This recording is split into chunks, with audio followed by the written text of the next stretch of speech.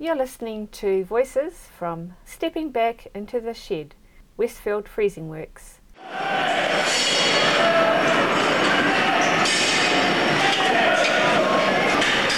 Bill Daniels was born in Otahuhu, delivered by David Longy's father.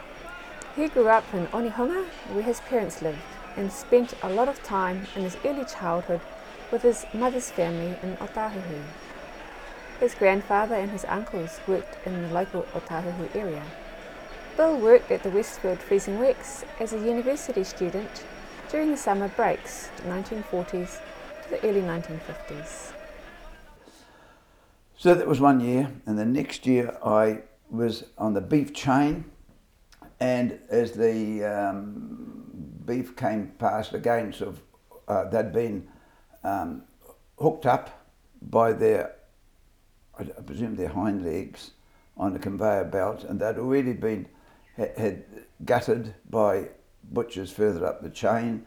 When they came past me, the scaffolding had two platforms. I was on the lower one. The real butchers were on the top one, and they took out, I've got no idea, various internal organs, and then threw steaks down to me, where I had to trim them and then put them into a bin, which got emptied every so often, and that went on all day, every day. So I never really saw these animals. All I saw was sort of steaks coming down and requiring to be trimmed. And then the next 2 or 3 seasons I was in the Whalebungri, which was a major area of the Westfield Freezing Works, where after the sheep had been killed, there were people at the far end of this very big area where they took the skin off them, skinned the sheep, which at that point had wool on it. It came to my end first, where I fed the pelts with wool on into a machine where they got sprayed. And so my skill was to lift these off a